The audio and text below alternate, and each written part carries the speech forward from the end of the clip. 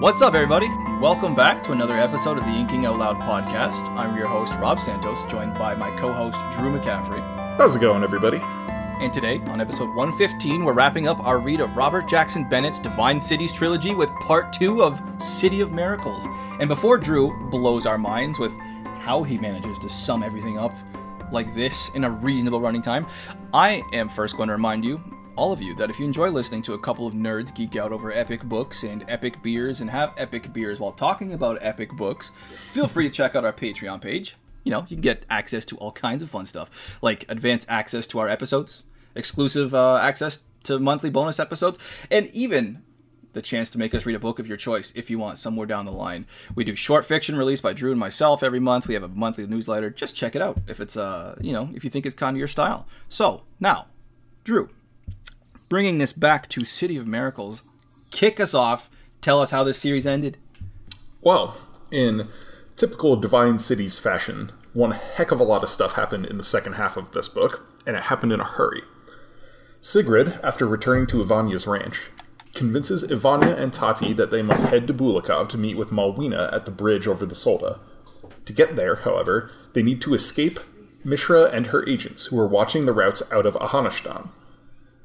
When Tati realizes that they're being watched and their train car will get destroyed, they switch plans fast and purchase a private car on the Aerotram. Mishra pulls her rank and commandeers the car behind them, planning to use the new explosive launcher to destroy their car in the middle of a snowstorm. Sigrid, with the help of Ivania, foils the plan. But just as Sigrid is about to kill Mishra, Mishra eats the bead and becomes Silence, the Seneschal of Nokov. Sigrid tricks her, and she falls from the Aerotram. After arriving in Bulikov, Sigrid and Ivania spend a night together, before Sigrid meets with Malwina. Here, the hiding place of the Divine Children is revealed, as well as the continued existence of Shara, who did die, but was preserved as a moment of the past by Malwina. Sigrid inadvertently leads Nokov to the dream place of Tavan, where Shara and the children are hiding, though Sigrid is busy meeting with none other than Olvos. Olvos reveals to Sigrid that he's merged with a miracle, and it is extraordinarily difficult for him to die because he's basically torturing himself to become a walking weapon. Nokov breaks into the dream place and devours Tavan and many of the children, though Tati has another premonition and, with the help of Malwina and Ivania, saves Shara and a few of the children. Nokov, newly empowered, confronts and kills Olvos before setting his sights on Bulikov and the rest of the world. While he is constructing his staircase to the sky, Sigrid, Tati, and Ivania take down Silence. Malwina and the children head off Nokov. Nokov kills all the children but Malwina, and Shara takes action. With Sigrid pinned to a wall by Silence's spear, Shara takes his knife and calls down Nokov, sacrificing herself. Tati, newly awakened as Olvos after Shara's death, reveals that she is the force of the future, split off from Malwina, or Tulvos, by the divinities. They reconnect and merge into Sempros, divinity of time, destroying Nokov and preparing to destroy all of creation in turn. Sigrid makes one big push, though, and ascends the stairs to confront Sempros. He convinces them away from their path of destruction. Sempros casts away most of her divine power, dispersing it throughout the continent, Sapur, and the Drailing shores. With Mulagesh leading the way into a new age, Sigrid, Tati, and Ivania retire to the Drailing shores. In the closing scene, Sigrid follows Tati to the seaside to watch her play with her new friends, and, finally at peace, dies in the place he loved. How did you do that? I thought you were going to be 10 minutes on this one. Wow. Well, turns out that when I take the time to actually write up an intro instead of just winging it, the fact that I have some experience writing stories myself comes through a little bit. Yeah, no kidding. No, I feel really good that we read the entirety of this series. I'm so glad that we left this one right up for our next project after Illuminae. It was a great change up. It is still high quality stuff. You know, I can't say I'm entirely satisfied with the ending, but that doesn't take away from the series as a whole, just being a great series that I am going to be recommending for years to come, I think. Oh, yeah. As someone who reads a lot of similar styles to Bennett's, like Sanderson, for example, I think I was hoping for a little more linking back to the original lore and less of the let's just continue expanding sort of lore. I was really coming out of book one thinking that maybe we're going to see some more of Ahanis or Talhavras or at least since they're dead, more of their particular machinations, particularly with Tel Havras. He was like their leader. I think I remember learning the builder, first among equals, wasn't he? So I learned something just a couple of days ago. Okay. City of Stairs was originally written as a standalone. He did not have plans for a trilogy. Okay, when he wrote that book. Explains a little more. Yep. Yeah. And apparently, he had a reasonable amount of success, but not a ton of success with City of Stairs. And he was talking with his agent or his editor, I don't remember which, and what he's going to work on next. And must have been his agent, and his agent was like, you need to write more in this world.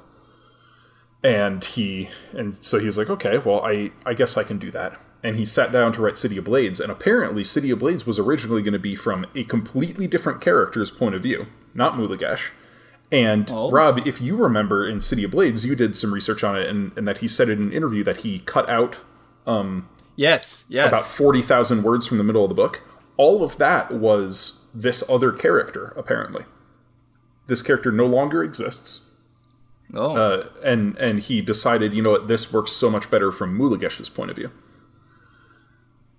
So, we got a much more, organic progression of this series than something like Brandon Sanderson writing the Cosmere, where he sits down and he's got notes and a wiki and a whole outline and the end game in mind already. None of that existed when he wrote City of Stairs. And that's really fascinating to me, because I think he still did a good job of tying back to things he established in City of Stairs, but he didn't rely on foreshadowing from the beginning. Each book is very self-contained. They are. Yeah, they really are.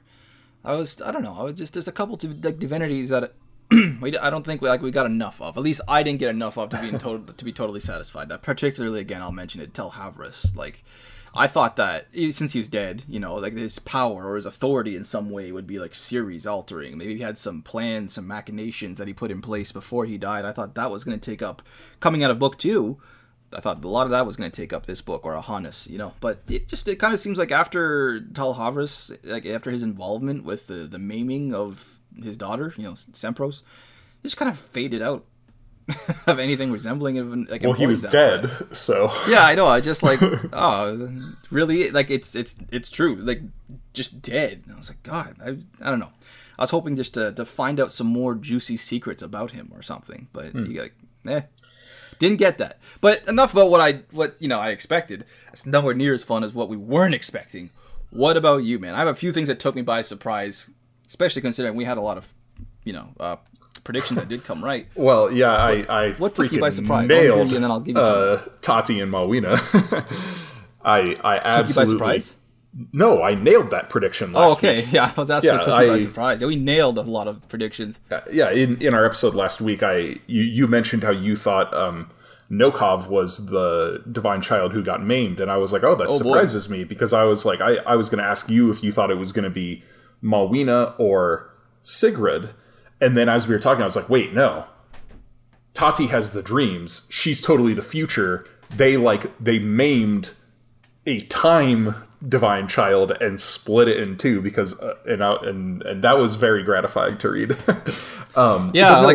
My prediction specifically was that they were both sisters or twins, and that one has one side and one has the other. And there was one moment where that was very specifically put forward, and it was like, yes, this is what happened. They must be sisters. And I was like, yes! I wrote down that note. I was like, yes! But then turns out a little later after that, no, I wasn't quite right, and I saw that, I laughed, and I was like, Drew, you cheeky devil, well done. Nicely aimed. I do want to talk about some style things with the end, and this is, generally speaking, present throughout all of Bennett's books that we've read.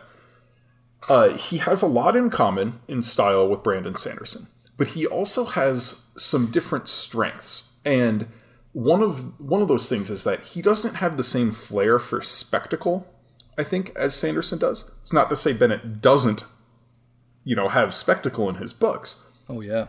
But he doesn't rely on big battles or action set pieces in his climaxes. His climaxes are much more about the characters and the internal conflicts.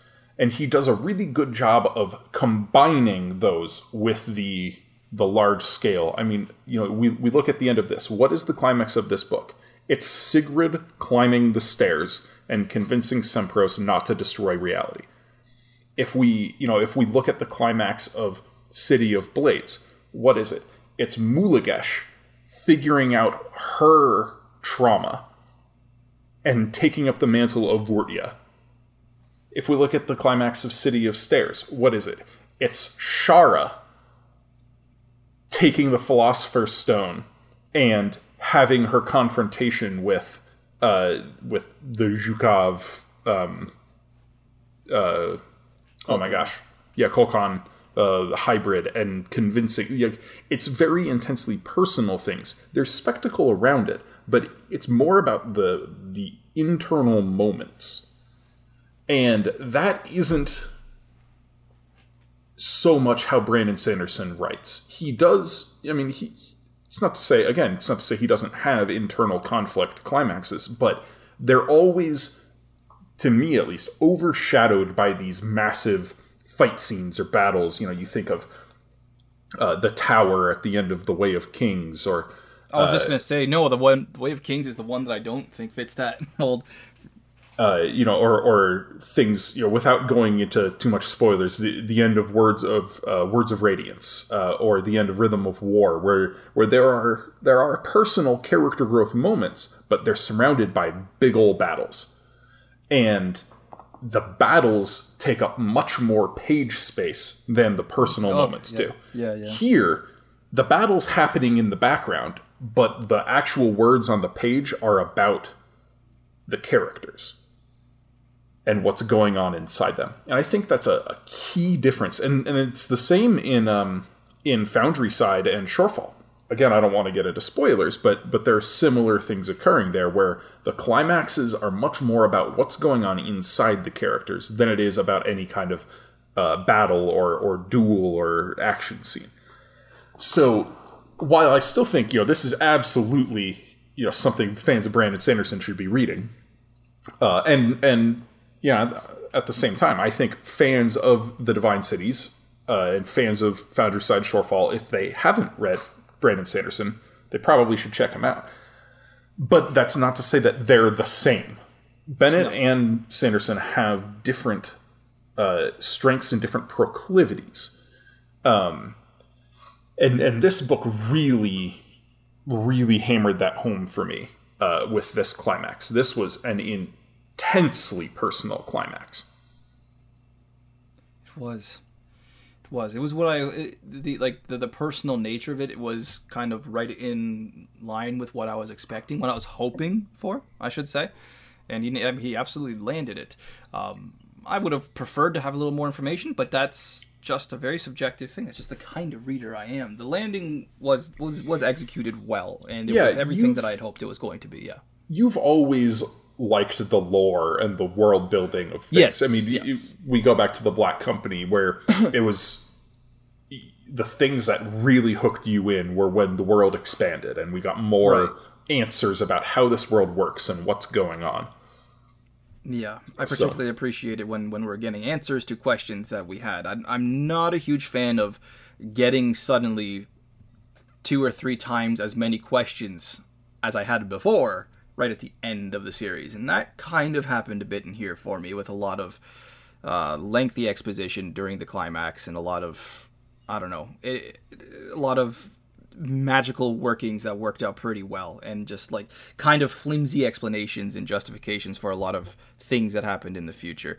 I feel like I'm complaining too much. It was still an amazing book. I want to go on to complimenting. I'll save I have one little 2-minute rant of bitching, but I'll say that for the end of my style point. I want to talk more positive. The writing, sentence by sentence level, definitely feels a lot more improved. It's more confident. It's more experienced than it was in City of Stairs, and even for a large portion of City of Miracles. So, if I'm being honest, I thought there were a couple of particular shining moments in City of Miracles that were a little more bright than anything I saw in this book, with the possible exception of the ascension of Sempros. That was, oh my god, that was awesome. But yeah, but sentence by sentence level, it was completely awesome. Yeah, there were some beautiful passages that I will be talking about and reading a little later on. Yeah, I just remember there was one descriptor, though, that started to feel... Actually, there was a couple of descriptors that started to feel a little awkward after several uses. I'll just throw them out at you, see if you noticed them. First time, this is a smaller one, but when Sigurd's first having his encounter with the Seneschal, with Silence, when we first meet Silence as an entity, we got this descriptor a few times in the same scene. Like 3 or 4 times in one scene, something happened silently, or it changed in silence, or however it happened. And I was like, okay, we get it. It's very quiet. You said it 4 times now on one page. Like, yeah. Did you notice any moments like that? I mean, yes, but it didn't really bother me too much. Like, I think he wanted it to feel oppressive. Like that this aesthetic reason for it, perhaps. Yeah, like the way I've never personally experienced it, but there's those like acoustic silence rooms that like the completely sound, and it's supposedly like oppressively silent, where it's oh sure, for your sanity, it's not safe for you to be in there for more than like whatever, like 20 or 30 minutes or something like that. And so I kind of got that impression that he was just really trying to hammer home that point of like, this is unsettling. This is messing with the characters. And I'm glad that you brought the potential for an aesthetic reason for that, because my next one was a lot more, let's say, ubiquitous. And maybe this is just some aesthetic reason that I'm not cultured enough to understand. This could absolutely very well be me. It's likely that, actually.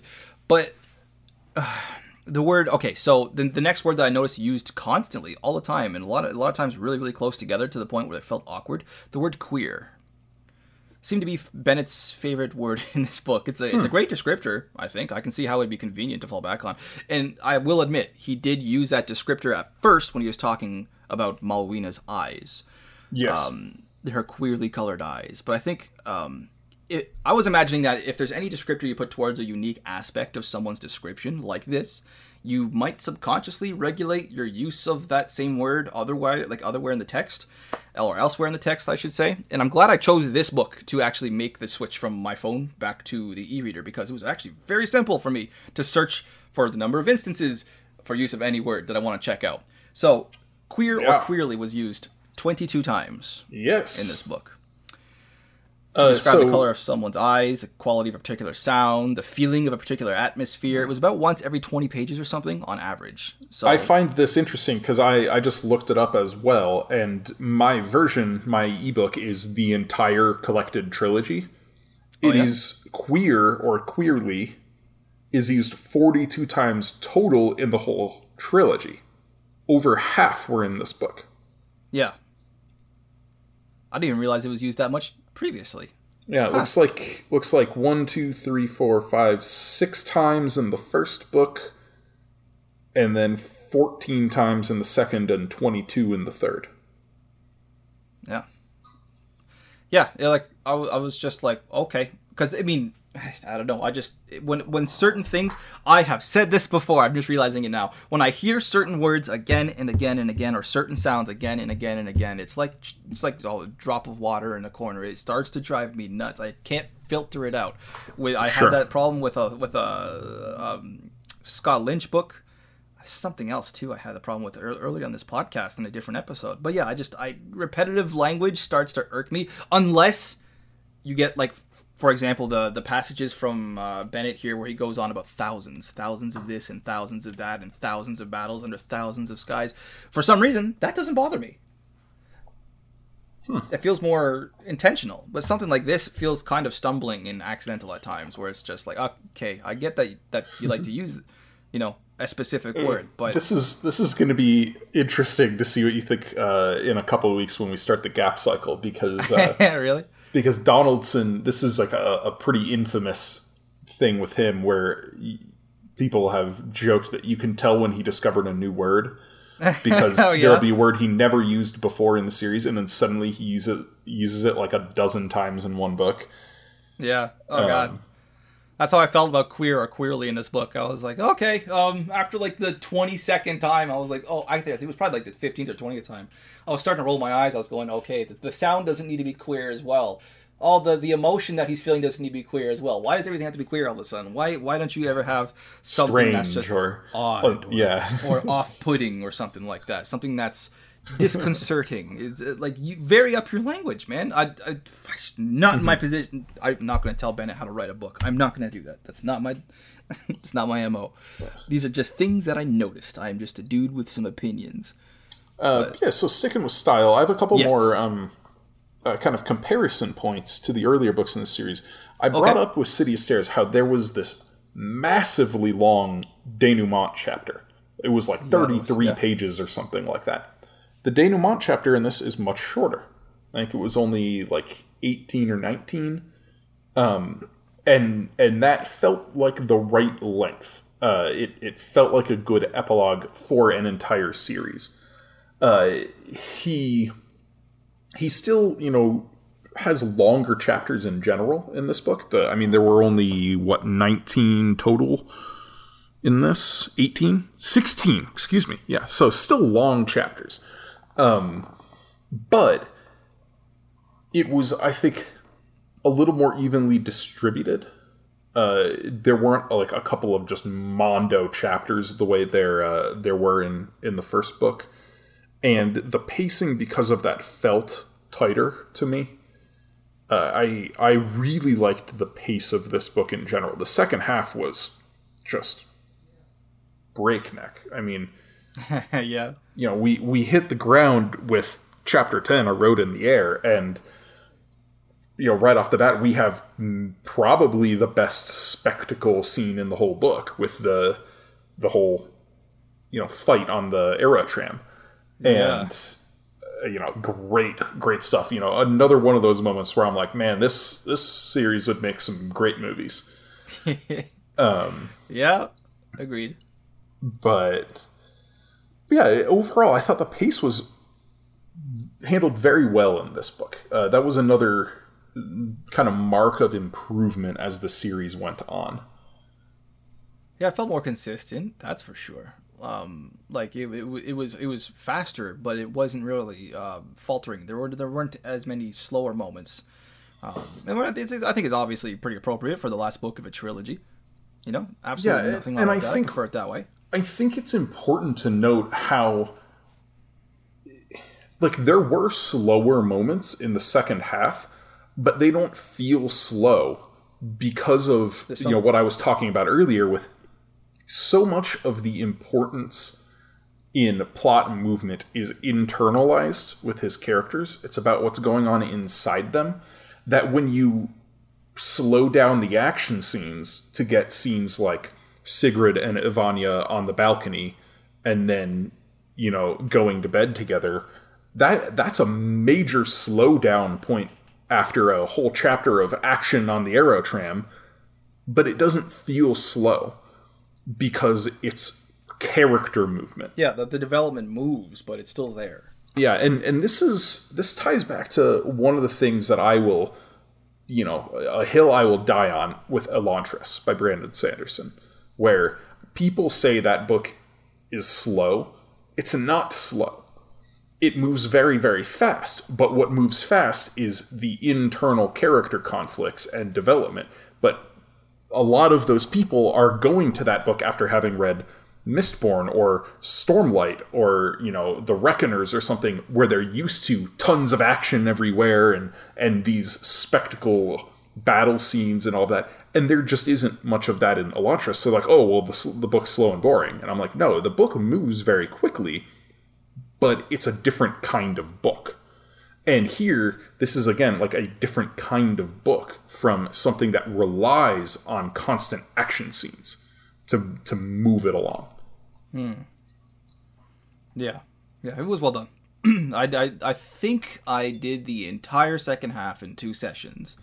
So. I did as well. Yeah. Yeah. It was pretty breakneck. I'll be honest. When I was writing my notes here, I went back to my notes, about an hour before the podcast, and I was opening my phone note file, and I was just organizing what I wanted to say. So obviously, I started at the beginning of my notes for this week with what would have been chapter 10, and I went, oh, that's right. The Aerotram sequence was in this part.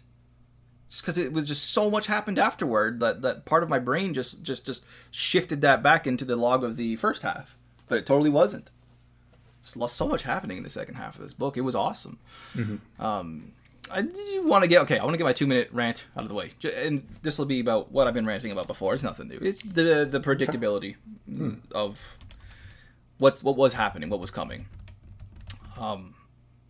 Let's see here. Oh, I lost my notes. Sorry, I went down a page here. Okay, so I'm coming out of this book with the same impression I had at the beginning of the series and halfway through the series. Bennett is many things. He's a great world builder. He's an entertaining plotter. He's a gorgeous wordsmith. He's a fantastic character creator.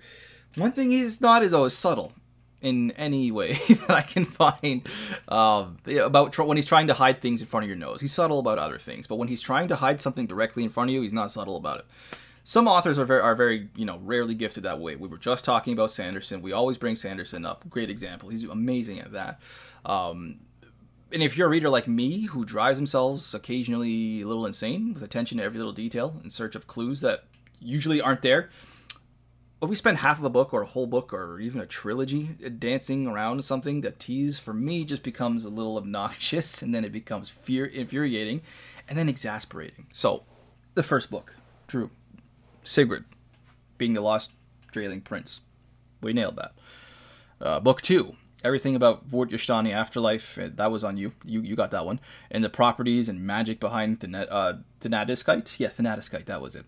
The fact that the Thanatiskite was what was left of the Vort-Ystani soul-bearing swords, we nailed it. And here in book 3, Tatiana being the divine child of the future and the other half of a whole, as you also predicted. Check. Shara's totally death, totally not being a death. She's actually still alive, and she still has an important part to play. Check. We got it. You nailed it also, that the other player, the other entity, the maimed child, who is not Nokov. I was like, God damn, Drew, you nailed it again, you clever bastard. The fact that it's predictable isn't alone something to condemn for me, and again, this is subjective. It was the audacity of giving us so much information and then trying to hide it anyway. I felt that there were certain parts of this series that read like song. They like the epigraphs in book 1, that stellar description of Peng Yui as well that I was going on about in that book.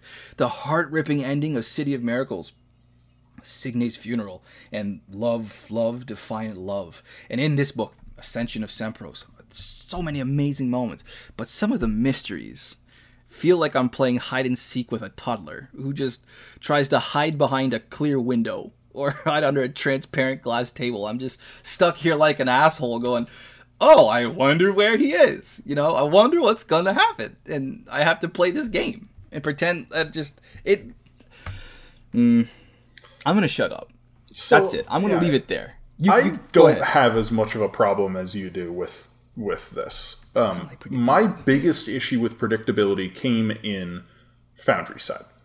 And if you haven't listened to that episode, go back and check that out. That was one of our earliest episodes, maybe episode 25. Yeah, 25, 26, something like that. And the biggest difference, and the reason I don't have much of a problem with it in this series, is that, yes, we predicted a lot of things, but a lot of the time what we predicted, especially what I predicted, I got the first step. And then there would be added wrinkles to it that I did not predict. Like this time around. I was talking about how I nailed the prediction. Yeah, this too dangerous divine child who got maimed actually got split into two daughters of time, so to speak. I did not predict that she would ultimately be the antagonist for the climax. There's an added wrinkle to things. And in Foundry side, there wasn't any kind of added wrinkle. That's why it was such a problem for me. I was like, I basically could have just stopped reading that book halfway through, and I would have known what happened at the end of it. In this, that wasn't the case. And it was also like, I thought he hid things better in this. Yes, it was predictable, but or in the sense that I predicted some things correctly, but I had to work at it. In Foundry Side, I didn't have to work at it. I didn't have to like scrutinize every little detail to figure things out. It was like it felt very telegraphed. In this, it was like, no, just because I theorize and think the way I do, I was able to predict some of the things that happened at the end of this book. And I will point out, when we get to our final draft here, I had planned all along to open a beer for the end of this, and I still opened it, because let's have fun. But I'm opening 2 beers, because the beer that I was planning on doing did not end up being as thematically appropriate as I thought it was going to be. Oh? I was like, oh, okay. I finished the book. I was like, well, that surprised me. I thought we were going to go in a different direction with that climax. So I get where you're coming from on it, but I do not have nearly as much of a problem with predictability in this series as you do. Yeah, I'm just a little bit neurotic about it. This is a very personal thing. I would never use this as a reason to not recommend this book to somebody. And as I will go on later, I will constantly be recommending this series to someone who wants a book recommendation. Like, this is going to be damn near the very top of that list. The predictability thing was a little off-putting for me, but I understand. I have context for that. I've done a few of these episodes at this point. I know that this is just me. This is definitely just me. I was going to say something too. Oh, I also remembered while you were talking there, another thing, just to drive that point home again, how predictable book 2 was, for example. Rada Smolisk, I totally called that one too. I knew she was going to be behind everything. I knew it. I was so confident coming out of that first half, and then it happened. But there was still the revelation, the whole who's it going to be kind of thing. Now I'm just going, oh God, I'm going to keep doing this dance then. But definitely not one of the outstanding parts of this book. I have so much to compliment the guy on coming here. You'll see that I need to find things to bitch about just to try and balance it, just to kind of come off as remotely. You're not going to have any problem with predictability in the gap cycle. And Sweet. if you predict some things in the gap cycle, I will shake your hand personally. Because okay, so the question is, are they subtly foretold or foreshadowed? Like, is there still context? Are the pieces there to put together? Because in a certain way, yeah. And it's hard to put together. I am really excited for that. But yeah, let's before we move on to characters entirely, and this isn't quite a style point, but just more of an overall point. What was your favorite book in this trilogy? Oh, City of Blades. The ending. Oh, overall this one. But I think the ending of City of Blades really ripped my heart out in a way that this one approached, but did differently. I didn't have that catatonic feeling coming out of this one as I did coming out of City of Blades with Signe's funeral. Yeah, so City of Blades was, I think, also my favorite, but City of Miracles is very close. For a similar reason. Like you said, it has a bittersweet ending, the kind of ending I love, but it didn't quite reach the same impact as the end of City of Blades with Signe's death and funeral and the utter destruction of Sigrid, basically. I would say that my favorite of the 3 is City of Miracles, is this one. But if you give me one moment to pick that stands out above all the others, that one would come out of the end of book 2. Okay. Yeah. Well, let's move on to characters. Let's talk about some Sigrid. Let's talk about my man Sigrid. Okay.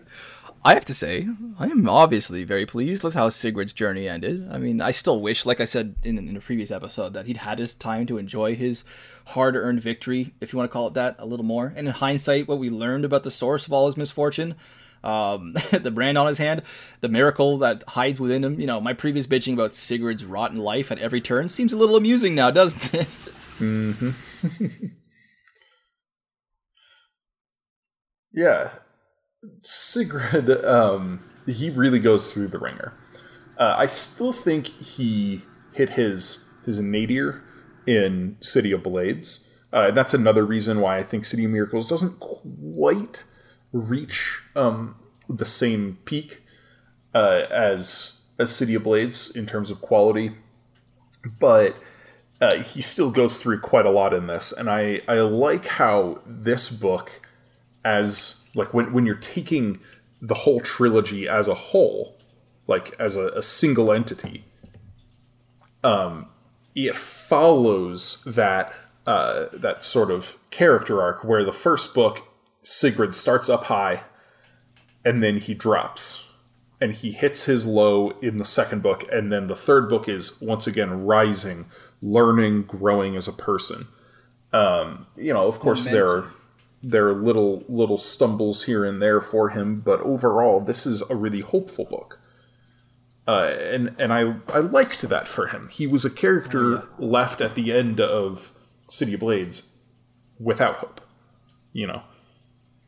So yeah, that helped kind of offset. I talked about it so much in the City of Blades episodes. The atmosphere of that book is dark. It's grim. It's dreary. It's gray. It's gray, gray, gray. This book is not anywhere near as dark. It is much more hopeful. The kind of the moral of it, if you could say it has a moral, is one of hope. Ultimately, where you can't just fix everything magically, but humanity can and will go on, and humanity can and will grow. Yeah. Yeah, he was really expanded from such an early point in the series as a character, and at that early point in the series, I did not see it coming. Honestly, straight out of part 1 of book 1, would not have guessed it. I knew he was going to be important, but I had no idea that he was going to be absolutely vital in this kind of way. I love the arc. I loved the character. I thought it was just brilliant work. His journey to do more than avenge Shara, but to right whatever wrongs he can before his time runs out, and then to combine those two goals by deciding to love what Shara loved and to fight for what she fought for. It's just amazing. His relationship with Tatiana is so wholesome. They were better for one another than each of them deserved, respectively, and it was amazing. I love that Sigurd got his chance to do things right, and that even if he was hallucinating or not, that he had Signe with him there at the end. He had a death that was worthy of what he had earned. It was amazing. Yeah, it really was. It was a great ending. Man, it was a great ending. Yeah. Just that line. I knew what was coming when he told Signe, listen to me. Wow, Freudian slip there. When he told Tatiana to run along the beach, and he said something along the lines of, that's exactly the kind of sight that this needs. That's exactly what this beach needs right now. I was like, oh no. But yeah, and he wasn't divine after all himself. Wasn't divine in blood. He was like what the pseudo-divine. He just stained, for lack of a better term, by the divine. I'd have to say I did not see that one coming, and I am glad, in my hindsight, that sort of arrogant presumption that I had there was taking too much for granted. I was wrong, and I will not complain. I am glad that he subverted that, because I thought that was the most obvious telegraphed thing I had ever read in my life, and he still managed. I would have put $100 to 1 coming out of book 1 that he was divine of blood. I cannot believe that he managed to pull that little twist at the end there, and it didn't feel like a cheat. Yeah, that was really good. Yeah. I mean, I was just looking back through my notes, the highlighted stuff, and I saw, back in chapter 9 where I highlighted something, and I was like, so we all agree that Sigurd is a divine child, right? Yeah. I have 4 or 5 different points where I'm being very diplomatic right now. I had full caps screaming repetitive letters in my notes about, oh my god, we are playing this fucking game again. I was really, I just thought, I'm a very instinctual, knee-jerk reaction kind of guy. That's why I need to spend 2 hours every episode beforehand writing out my notes and changing how I want to say things. But yeah, I was so exasperated by what I thought was going to be the biggest, most obvious, and lame reveal of all time, and it was not. I'm glad that I get the chance now to say I was being a fool. So that's everything I have to say about Sigurd. I love where he ended up. Sorry, I can't think of anything that I would want changed. No, I still want him to see him fishing with his legs up out of fire at nighttime with a book in his lap. I wish we had seen something like that, but this is about as good as I could have hoped for otherwise, and it was better in some ways than obviously what I wanted. So, very well done, Bennett. Well played, good man. Yeah. Now let's Shara? Yeah, let's talk about Shara. Okay. I'll let you start this time since you're such a big fan of Shara. Yeah. She is another character who grew quite a lot from, who she was in the first book. And of course, the Shara we got here isn't quite Shara, it's Shara from a moment in time. Pseudo Shara. But even then, I was surprised at the depths that Bennett allowed her to go, with Tati especially. The conversations she had there. I was expecting Shara, like, dead, not dead Shara to be, like, more of a two-dimensional cutout of that moment in time, and that she wouldn't have access to the full breadth of memory and emotion and things like that. And so I was really pleased that she did. And we got to have that scene with her, feeding clips to Tati and talking with her. And, and having that conversation about why she didn't tell Tati and how important their reconnection there was ultimately for the catastrophic moment in this book that for anybody who's unfamiliar with the term eucatastrophe, it's a term that Tolkien created. Basically, the opposite of a catastrophe. It's the moment when things suddenly take a turn for the better, like the moment when everything becomes good again.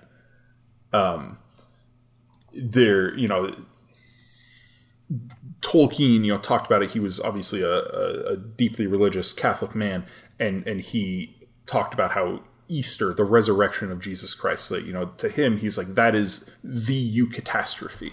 When everything is lost and all is dark, and then there is a sudden turn for the better. And in this book, we have that eucatastrophic moment when Sempros gives away the divine power, and we have this new age that dawns. And all of that is due to the conversations that Shara had with Sigrid and with Tati.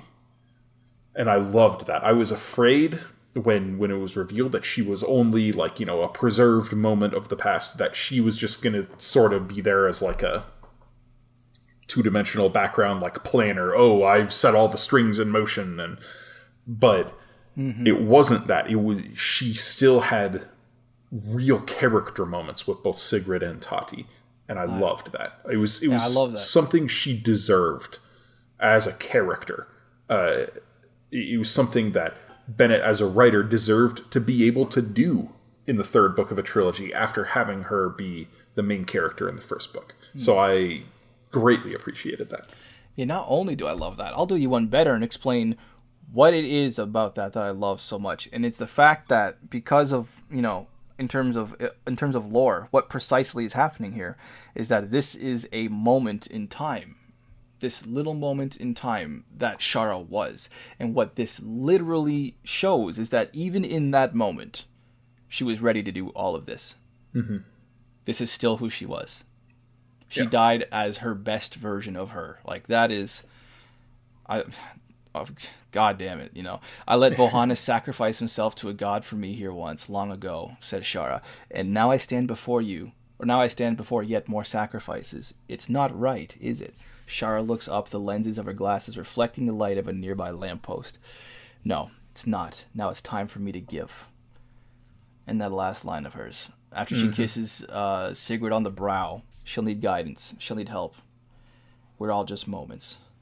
Well, we all but moments. And just, oh my God. That tie back on that line, we're all but moments. And the fact that for her, literally in this moment, that is exactly, it's so well done. Yeah. I was not a huge fan of Shara. She was okay in book 1. I just loved everybody around her. I felt a lot of the same thing about her in book 2. Well, she wasn't really in book 2, but Mulagesh in book 2. Shara really, I see what it was that you liked about Shara now. I am totally on board. Shara's wonderful. It took me a little longer to notice, but she was just a gem, really, ultimately. Now let's talk about Tati and Malwina. I mean, it's tough to talk about them separately. Even last episode I had them put together. Yeah, for clear reasons, they mirror each other in their character arcs. But Tati I like more than Malwina, nevertheless. Maybe because she's unawakened, she's asleep to her divine nature for the majority of the book, and she feels more vulnerable because of that. She's able to develop relationships with people in a way that Malwina can't. The only person Malwina really has much of a connection, a relationship with is Tavan. She's got a little bit of one with Shara, but we don't really get to see it, and most of their interactions are very business-like. But Tati with Avanya and Tati with Sigrid are just... Both those relationships are beautiful. Excellent work. Yeah. I'll be talking a little more about Malwina's relationship with Tavan later. I didn't really write down anything about either of these two girls just because I figured we could, get this out of the way in one go. Yeah, I mean, my favorite parts of Sigrid were Tatiana. And my favorite parts of Tatiana were Sigrid. I agree. That's all I really want to say about Tatiana. That's all I need to, I think. Okay. Do you have any other character notes? Because I don't. I have a small, just a tad on Avanya. I have a couple things about Nokov. Okay. I'll get Avanya out of the way. Still pleasantly surprised with that character, even though. Yeah. She pointed her out to me in my first read back in book 1. Even if you gave me the slightest hint as to her later importance and complete personality change, I would have been flabbergasted. Completely out of nowhere, this character was in that book, in this book, in that regard. I really like her. I do. Yeah, she did end up being a lot of fun. Did she feel two-dimensional to you at all? No, I wouldn't say she felt two-dimensional. Okay. Especially I don't think so either, given the character we met in the first book. Yeah. It's hard to say she's two-dimensional when we've seen her live and thrive in two completely different worlds and, socioeconomic situations. Unless you use that first to just make an aesthetic point about the second, which some people I don't think that at all, but I could see some people might think she's a little two-dimensional. You just gotta look. The only thing I would kind of criticize with her character is that at a certain point, when we're in her head, she feels a little bit like Mulagesh to me. Okay. That kind of hard-bitten, doesn't want to deal with anything, wants the simple life, that's not necessarily a bad thing. I think it may have been a bad thing had she been the main character in this book, but she wasn't. So I didn't, I wasn't put off by it. It was just something I kind of noted, and I was like, huh. There were a couple points where I was reading and really, lost in it, and found myself picturing Mulagesh in the scene, not Ivania. Interesting. So... Can't say I did that, but I may in the future now that you brought that up. And I am going to be rereading these. Do not get me confused on that. I will. Oh, yeah. Nokov. Real quick about Nokov as a villain. I would have preferred that we got some more foreshadowing about his arrival a bit earlier. A couple of small hints. Maybe it would have been awesome in book 2. Maybe a vague reference in book 1, or if he had left himself some room to explore that in the future. Then again, you know, I only read these books once. For all I know, there is something that I just missed entirely. That's very possible. But I like this villain, Nokov. I really, really like this villain. He feels so human in some very specific ways, in some downright disturbing ways, considering, like, a lot of this super menacing, all-powered, intimidating god entity that he is as a threat. He's still very vulnerable. We see it on so many occasions, like from his crying while he's pounding on the walls of the ship, the SS Salim, to his point of view reflections and uncertainties that we actually get as readers inside his head as he's choosing his seneschal, and his fear of Sigrid, his doubt, and then most importantly, his conversation with Olvos. I feel a lot about Nokov that I felt about Rada Smolensk in a good way, at that the lack of clear motivation or clear logic, I should say. It's just kind of overshadowed by the very human nature of just wanting to fight back against this nebulous wrong that the world has done you. It's so petty, it's so frail, it's so organic. It doesn't need to be rational in this case, and so it works. On paper, I don't know how he did it, but he did. So, he being that. I agree with a lot of that. My main criticism of Nokov came after his encounter with Aldous. Okay. When he became just this, like, monstrous divinity, basically. And I was like, this is much less compelling now. He's more or less just a typical faceless force of evil who has lost a lot of the personality that made him interesting. And combined with, you know, at the very end of the scene when Sigrid is meeting with Olvos, and she has that kind of cryptic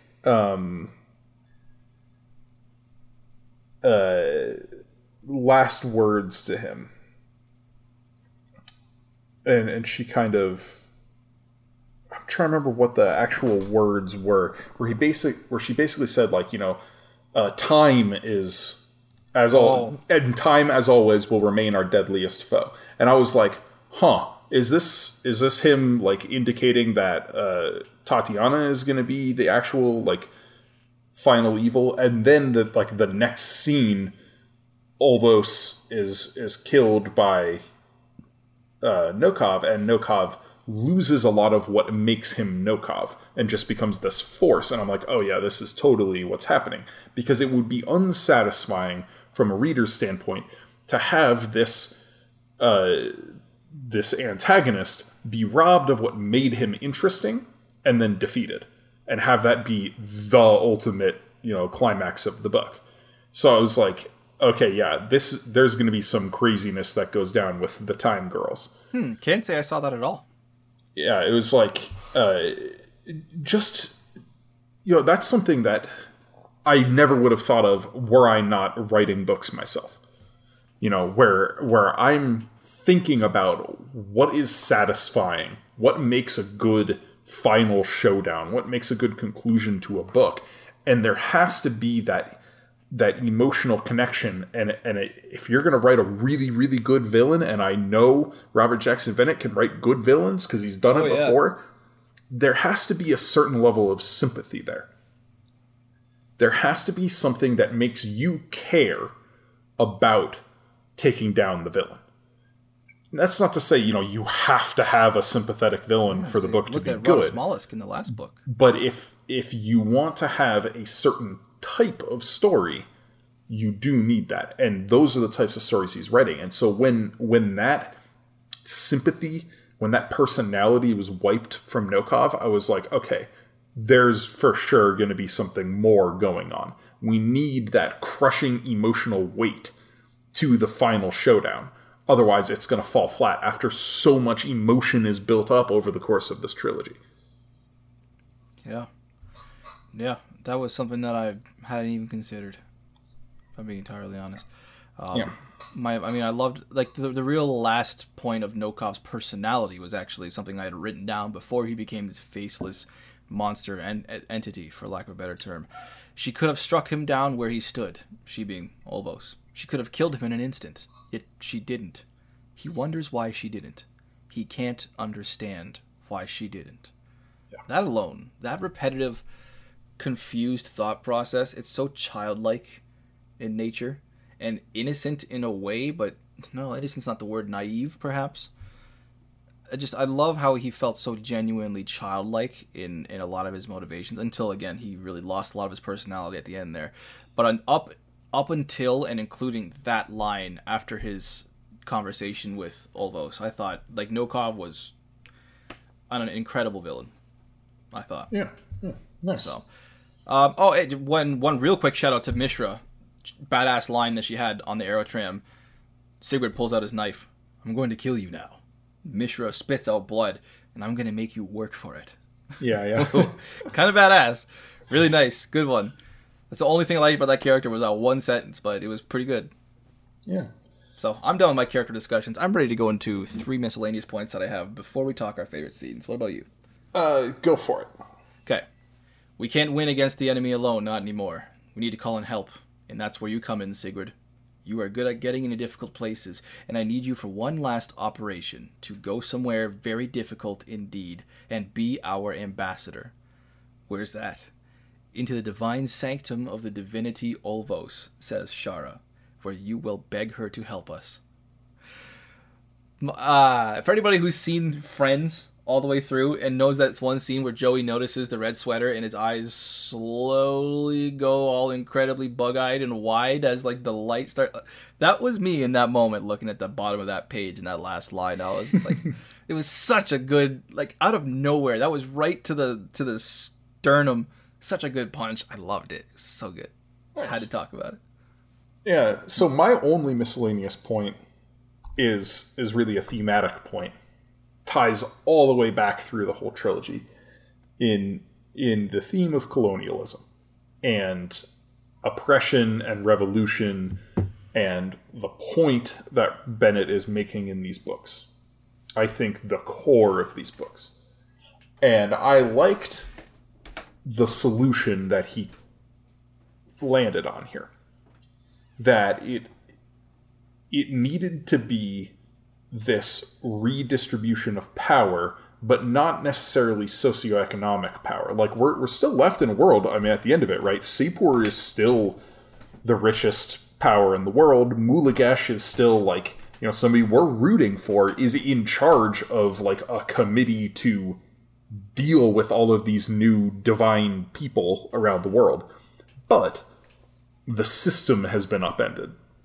Because it used to be either all the power was concentrated on the continent, or all the power was concentrated in Sapor. And now the power is dispersed, and it's a different kind of power. It's like, even though the world is still full of magic, the world has become a more human place. Because the magic is in the hands of many, many humans. Instead of being in the hands of a few super powerful superhumans, or there's no magic and all the power lies in the mercantile, stranglehold that Sapor has on the world. So I thought it was a really clever solution to it, and I was also glad that he didn't try to wrap it all up in a neat bow. He made it clear there are still going to be conflicts. There are still going to be wars. People are still going to be, bad people if they're so inclined, and there's still going to be conflict. But the conflict that started all of this, that conflict is gone now. That imbalance of power has been rectified. And now we just deal with human-level issues instead of systemic issues. That's where the closure comes from, honestly, for me. Yeah. My second out of third miscellaneous points. Gotta say, I didn't really appreciate the bit of video game physics that we got at one point near the end. Sigurd is doing battle with the Seneschal Silence and leads him into a trap, or her into a trap, and Ivania shoots the Otto's fuel tank, turning this into a Michael Bay production where fuel tanks just randomly explode when you need them to for no logically sound or scientifically sound reason at all. I was like, come on, Bennett, you are better than that. I trust you. You don't gotta fall back on that cheap shit. What the What's going on? Yeah. You noticed that too? I almost heard a Wilhelm scream in that moment. Last one. Sigurd and his arrival back in Bulikov after his failure with Olvos. To summarize what's happening and what needs doing, I think it was, they all start to tell him, but then he stops them short. Let Shara do it. She knows how to explain things to me. I wish I could explain that slow, blossoming, wholesome smile that hit me down to my heart when I read those words. It's such a great toss aside, and I think easily forgettable moment for those two in their history, or I should say easily overshadowed for those two. And I've also coincidentally been explaining this to people for years now about me and my younger brother. Like, we learn a lot faster together than we do on our own separately. And I've been trying to find in a way to articulate that for years about why that is, about why we learn so much faster together. If it's a video game or if it's a chemistry course, we learn so much quicker together, because I get that. Bennett put that concept together in 8 words. Let Shara do it. She knows how to explain things to me. I loved it for that. That little quiet, instantaneous moment that those two had. I thought it was brilliant. Yeah, that was a nice scene. She tells him just a couple of sentences, and he's like, all right, let's do it. And Malwina's like, what the heck? You didn't say anything about it. He's like, because I don't need to know. All I need to know is what I have to do to get you where you need to go. Yep. Yeah. The compartmentalist. My friend Sigurd. So, favorite scenes? Yeah, and shall we start off with an honorable mention each, or do you want to go right in? Yes, I have one particular honorable mention. Shall I go first? Yeah, go for it. Nail it. Nokov and Olvos. Their conversation. Nokov being so hesitant in the face of his actual mother. Olvos so ashamed of herself then and now for her love making her too weak. The dread that we have as readers, that she chose not to defend herself at all after refusing to help us. She just also goes away quietly, and the way her death just reverberated all over reality. That's my honorable mention. Really, the conversation is what I want to focus on. Nokov and his confrontation and his questions to Olvos, and her just sheer heartbreak and what we know is coming. It was yikes. It was horrifying and heartbreaking, but it needed to happen. So that's my honorable mention. Okay. Well, my honorable mention is the fight on the tram car. Okay. It's a coin flip between this and the just epic set piece in the middle of City of Blades with, oh, dang it, what's his name? The City Saint. of Blades. Yeah. Saint, Zurgit. Zurgit, yeah, thank you. And I want to point out, they both happen right at the same time in the middle of each book. We read, for each of these 3 books, we read the first 9 chapters for part 1 and then finished the book for part 2. And in City of Blades and City of Miracles, chapter 10 was just an insane action set piece. And I found that really fascinating, but more than that, they were just awesome. Tons of fun to read. Both times I was like, yeah, I would love to see this on the screen. So. Mm-hmm. Yeah, I could see, I was picturing it very, very Van Helsing style for anybody who's seen that movie near the end, with all these overhead crane shots all in the sky with these just wires over this fog in this valley and thousands of feet in the air and all this happening. It was really, really good stuff. And I'm glad you brought up this scene here in your honorable mentions, because I had a part of what led up to this. It was still an Aerotram scene that was my 3rd favorite, so I'll just dive right into that. Oh, nice, yeah. Specifically, it was Sigrid and Tatiana in the Aerotram when she tells him about her memory and the orphanage. And he promises he will stay with her. For her. And coincidentally, I'm just now appreciating something, now that I have the context of the end of the book, something about this scene that I couldn't appreciate at the time, but I can now. Because when I first wrote this down, I wrote end of chapter 10 in my notes. And when I looked it up today for referencing here in my notes on the episode, I saw that the ending of that scene that I'm talking about right now was Sigrid telling Tatiana, and I quote, "If you really change, Tati, if something takes you out and makes you different, I will not let you forget who you are. I will be there to remind you, Tatiana Comade, until you are you." She tells him, "I didn't think you were the staying type." And he says, For you, I will stay. You're tired. Sleep here if you wish. She asks him, and you'll really stay? Close your eyes, he says. I'll be here in the morning. Yes. And she closes her eyes. I now have the context to appreciate the real beauty in that scene, and I just want to say thank you, Bennett. That was nice. Yes, and you know what the title of chapter 16 is?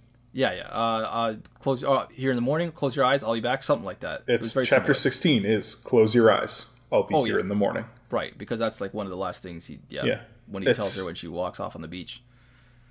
Well, he tells her that on the ship when he's like, he wakes up in the middle of his recuperation, and she's on the bed crying, and she can't go to sleep, and there were some beautiful callbacks in that.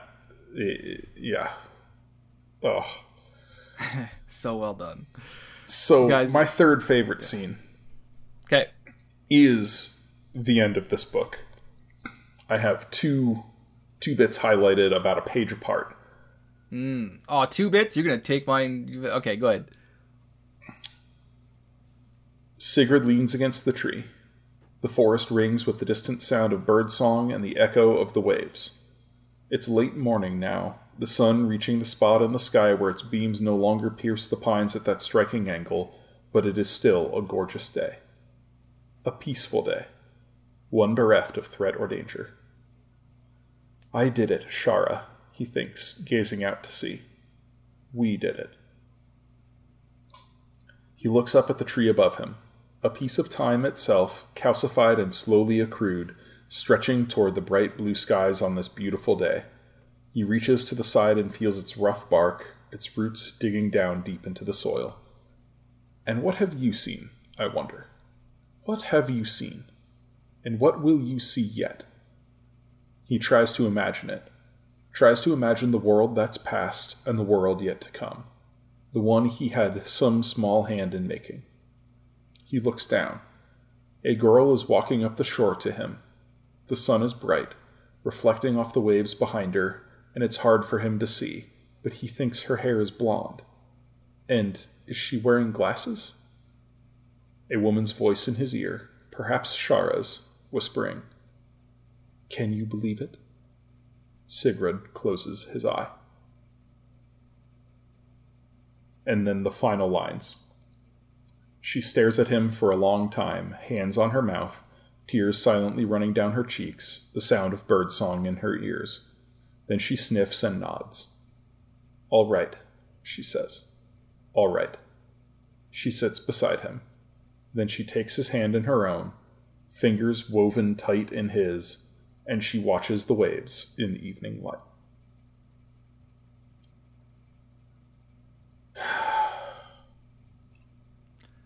I almost want to add an edit note, almost. I'm not saying we should. I just want to add 10 seconds of reverent silence there. And that was your third favorite. Yeah. Dude, you just want to get that out of the way before I took it, didn't you? No, I'm just kidding. It's not on my list. No, I really struggled. And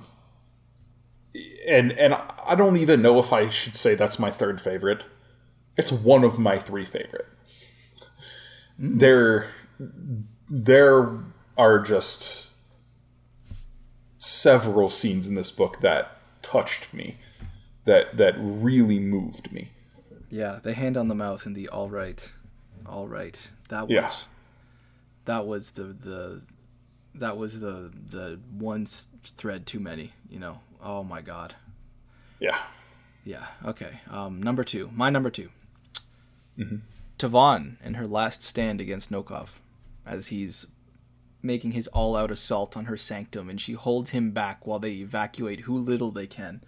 The way she sacrifices herself, throwing them out, and in her last words, "Tulvos, I love you," and then just darkness. So chilling, so soul-tearing.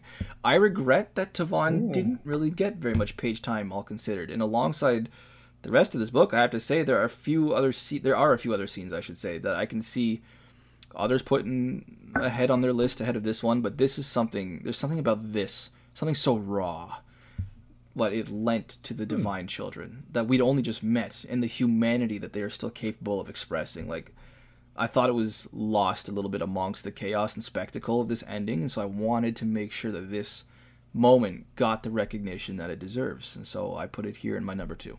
Devon in her last stand, and her last words cut off short. That was, oh yay, that was so good. Oh, nice. Yeah, that scene, I admit, that scene didn't, impact me too hard.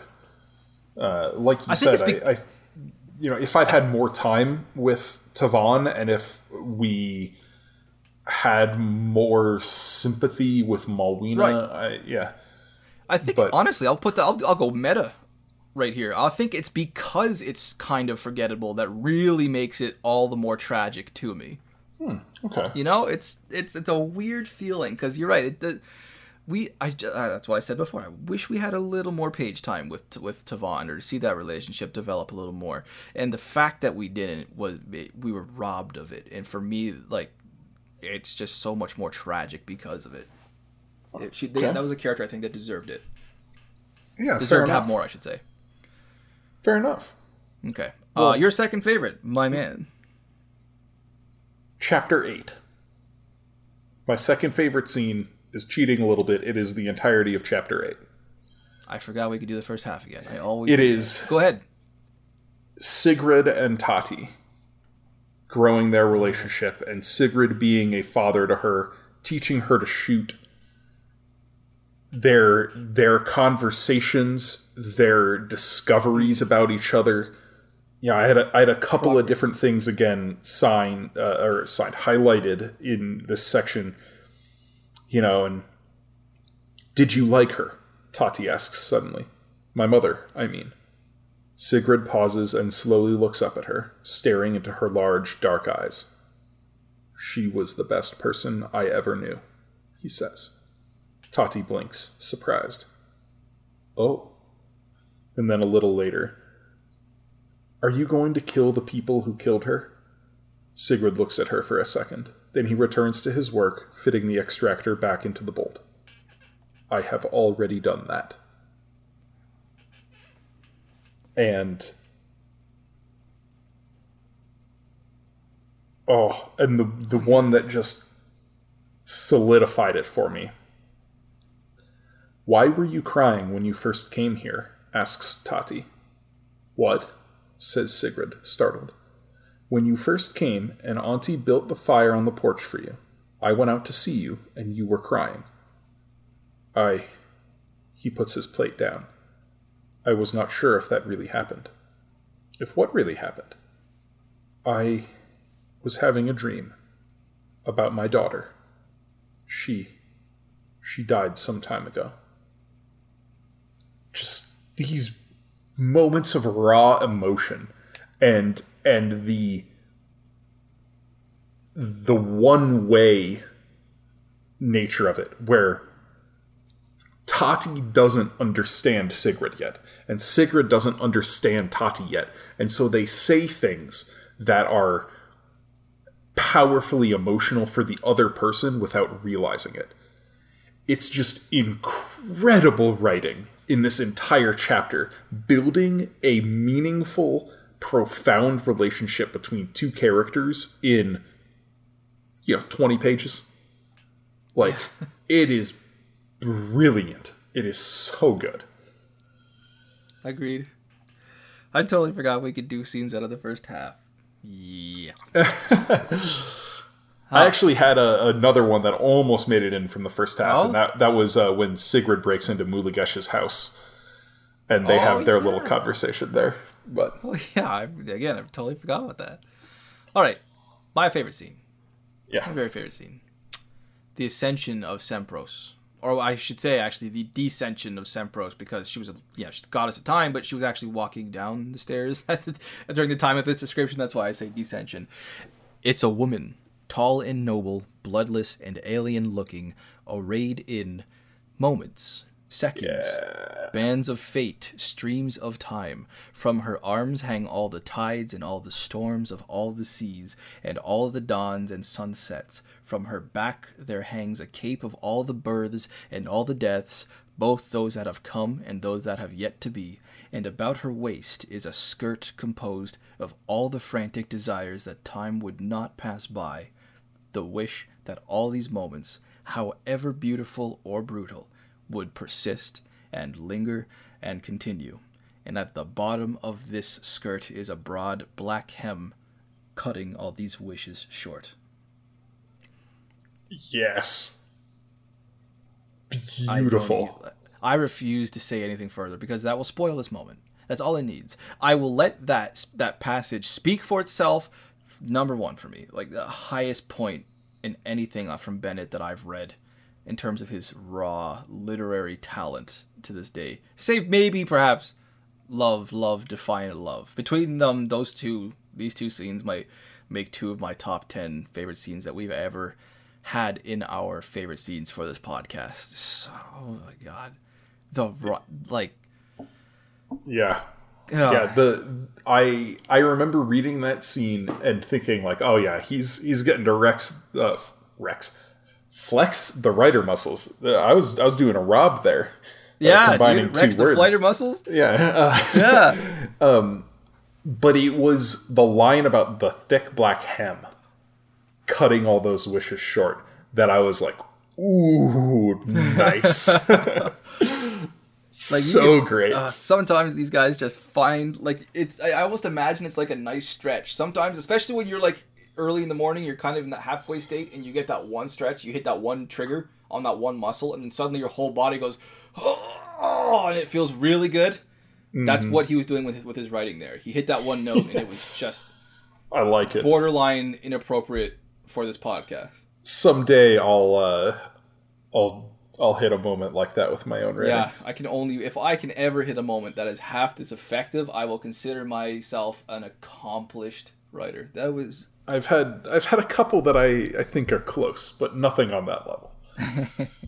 I've had some very short ones that I'm proud of, but nothing on that scale and that consistency with that description. And oh god, that description of Ephraim Penguin in book 1 still sticks out to me. The passage about him feeling everything with his hands, and how about with Ephraim Penguin there was never enough of the world to experience. Like, just so good. Oh, and the epigraph about the gods, they're cruel because they let us hope. Just, this man is good. He is so good. I of the total running time of all 6 of these episodes, I should say, I would say I spent 40% of it bitching.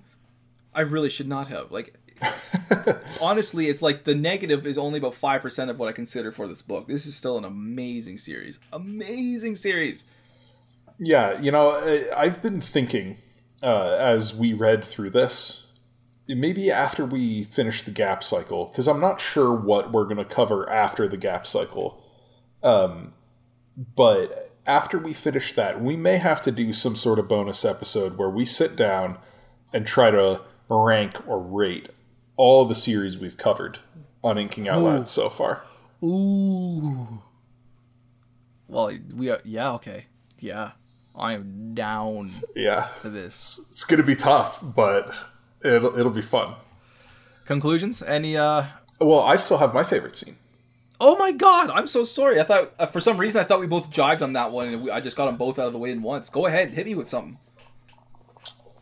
He smells the cold north breezes and the salty air. How long has it been, he thinks, since the winds of this place have passed through my lungs? The shore is alight with construction, with industry, with life and commerce and movement. It is no longer the miserable, brutal hovel he remembers, not the crude, lethal place it once was. It is a place people travel miles to come to, not one they avoid. My daughter did that, says Sigrid weakly, nodding at the lights on the shore. She did that. She made all that happen. Yeah. Old man Sigrid is really such a heartbreaker, isn't he? Yeah. And I don't know. The more we went through this book, especially, Dude, the more I'm getting like, tears in my eyes right now. Just stop it. the more I'm like, look, Signe rapidly became one of my favorite characters I've ever read. Like, Oh my goodness. way, way up the list. Yeah. And I love the way she was treated, her legacy. There's just like, you feel the fraternal love and pride. Paternal love and pride. And can also hear, even though you aren't Sigrid, you feel the pride for her as well. And that was, I mentioned the callbacks in the final chapters. I said chapter 16, it's called Close Your Eyes, I'll be here in the morning. But chapter 15, one big push. Yeah. Yeah. Like, that is how you tie it full circle. That is how you end a trilogy. This guy knows what's up. He does. He knows what's up. He does. You millennial you. Yes. Like... What do you think of the odds of us getting this guy on the podcast someday? Just for Ooh, I hadn't considered that. That might be something to look into. That would be one of my top 3 names. If I could have 3 people on this podcast. Well, I can say right now, there is already some groundwork being laid to bring some authors on the show, and as we move into the outro, maybe I'll just make this just another pitch for our Patreon. One of the hiccups holding us up is our technology at our hands. We could bring authors on right now, but we would kind of have to make them jump through a few hoops technologically. And I am not confident enough in my importance in the world to ask authors to deal with all of our technical, hurdles. And so we're looking at some new software for the podcast, and unfortunately it is pretty expensive for what we need out of it. So if you want to hear some really fun authors on the podcast, and want to help us make that happen, please support us on Patreon. That's where that's going to go. It's going to open up some really cool doors for us in the future. And like I said, I have some feelers out. I've been laying some groundwork with a couple of different authors we have already covered on the podcast. So let your imaginations run wild on who those might be. Yeah, and let the record show that's not all you get with that. I mean, like I said earlier, you get short fiction monthly from Drew or myself. You get early access days in advance on episodes. You get access to, like, what? How many short episodes are we going to have exclusive by now? We're in the early 20s at this point. Oh, it's been... Right? Yeah, it's been 2 years. Podcast, it'll be 2 years May, I think, that we launched our Patreon. I don't remember when we started doing the short episodes, but it's like 23, 24 at this point. Yeah. We've got a lot of extra content on there. And, of course, newsletters, that kind of fun stuff. So, and hey, if you have a book that you really, really are rearing to hear our opinions on, there is a list where we put our patron recommended. Yeah? Divine Cities was one such patron recommendation. This is I think this has been the best patron recommended book. Ooh, I cannot deny that. I have enjoyed the patron recommendations. I mean, hey, look at it this way. Think about what this patron got for his money. He paid us for a book, and we did 6 episodes on 3 books because of it. But that's just because that's how good Bennett is. But yeah. Yeah, this was pretty freaking awesome covering this trilogy. So you want us to cover anything? And you want us to cover 50 Shades of Grey? You might hear that in the future on a short episode. Yeah, if you want to torture us, that is also on the table. Oh, it's going to be a lot of fun. But yeah, so this has been episode 100 115 Nailed it. 115. of the Inking Out Loud podcast. Next up, we are going to be visiting the second book in a series we have already covered the first book of, and that is the Texcalan books by Arkady Martine. Next week, we will be doing the first 9 chapters of A Desolation Called Peace. Scrap! So yeah, check in on that one. It's gonna be something. I have already read the book this year. I was lucky enough to get an advanced review copy, but Rob, unless I'm mistaken, you have not read it yet? No, I have not. That is a noperino from me, neighbor. Yeah, so we're gonna have some really fun discussions on that one. So check out that series, and if you haven't read it, it's definitely worth your time. Memory Called Empire won several awards, Book of the Year when it came out, and it's very, very good.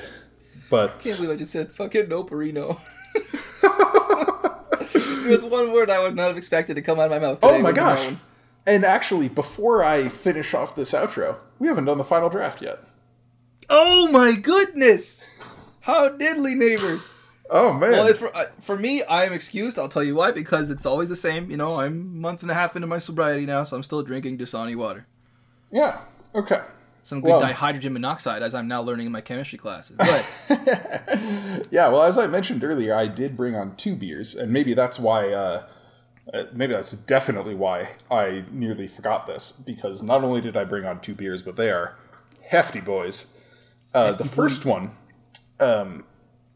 is a barrel-aged Imperial Stout from Weldworks Brewing Company in Greeley, Colorado. It's 14.8% alcohol by volume. And no, I did not drink the whole bottle. My wife split it with me. But nice.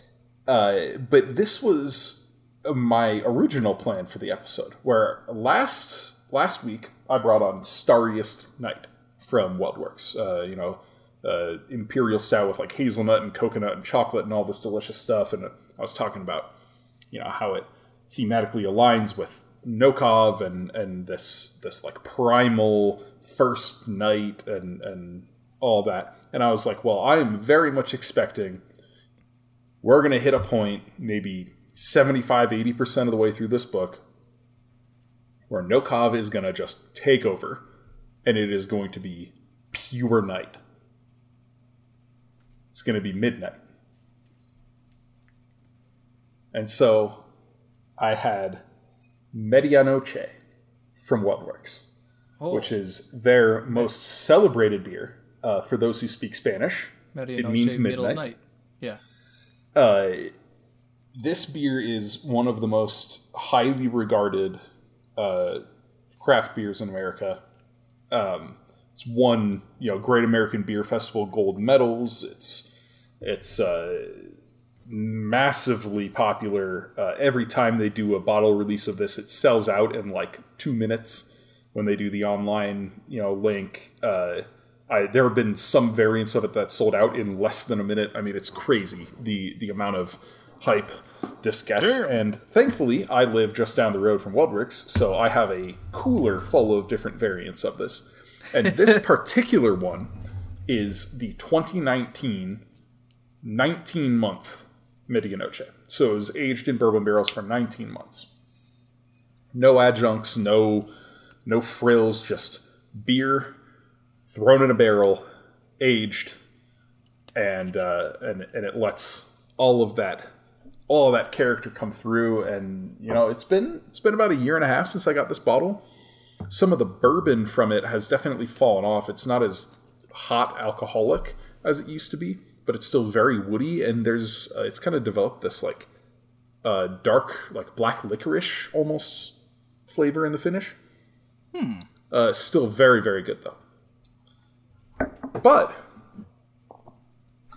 because I have exacting standards, I had to bring on something more thematically appropriate. Drinking for 2. But because I am a crazy person, I brought on another Imperial Stout, aged in bourbon barrels. This one was aged in or it's a blend of Imperial Stouts aged in Heaven Hill and Angel's Envy bourbon barrels for 3 years. This is from Crooked Stave Brewing Company. 13.8% alcohol by volume. I think I just heard your liver cry. And it is called Gift of Time. Oh, damn it. Son of a bitch, of course. Shit, that was a good one. God damn it. That was well played. Why am I surprised by this? Yeah. So this is Gift of Time, and it is the Black Friday edition. So good. Which this, I believe, was released Black Friday 2019. Man, it is super good. I think it's better than the Medianoche. It doesn't have the really thick, heavy body of Medianoche. It's still plenty thick. I mean, look at this. It is pitch black. Yeah, I mean, you're drinking ink. But the barrel, because it spent 36 months in bourbon barrels instead of 19, it's got a lot more of that, like, bourbon sweetness. A lot of like dark chocolate roasty my style malts. Right there. And then there's this really nice like grain, like almost like wheat flavor that balances out that like heavy booziness to it. It is a lot to drink, but it is really darn good. Yeah. So, on that note, I have been your host, Drew McCaffrey, and with me is my co-host, Rob Santos. Right here. Thanks for listening, and we'll catch you next time. Bye, everyone.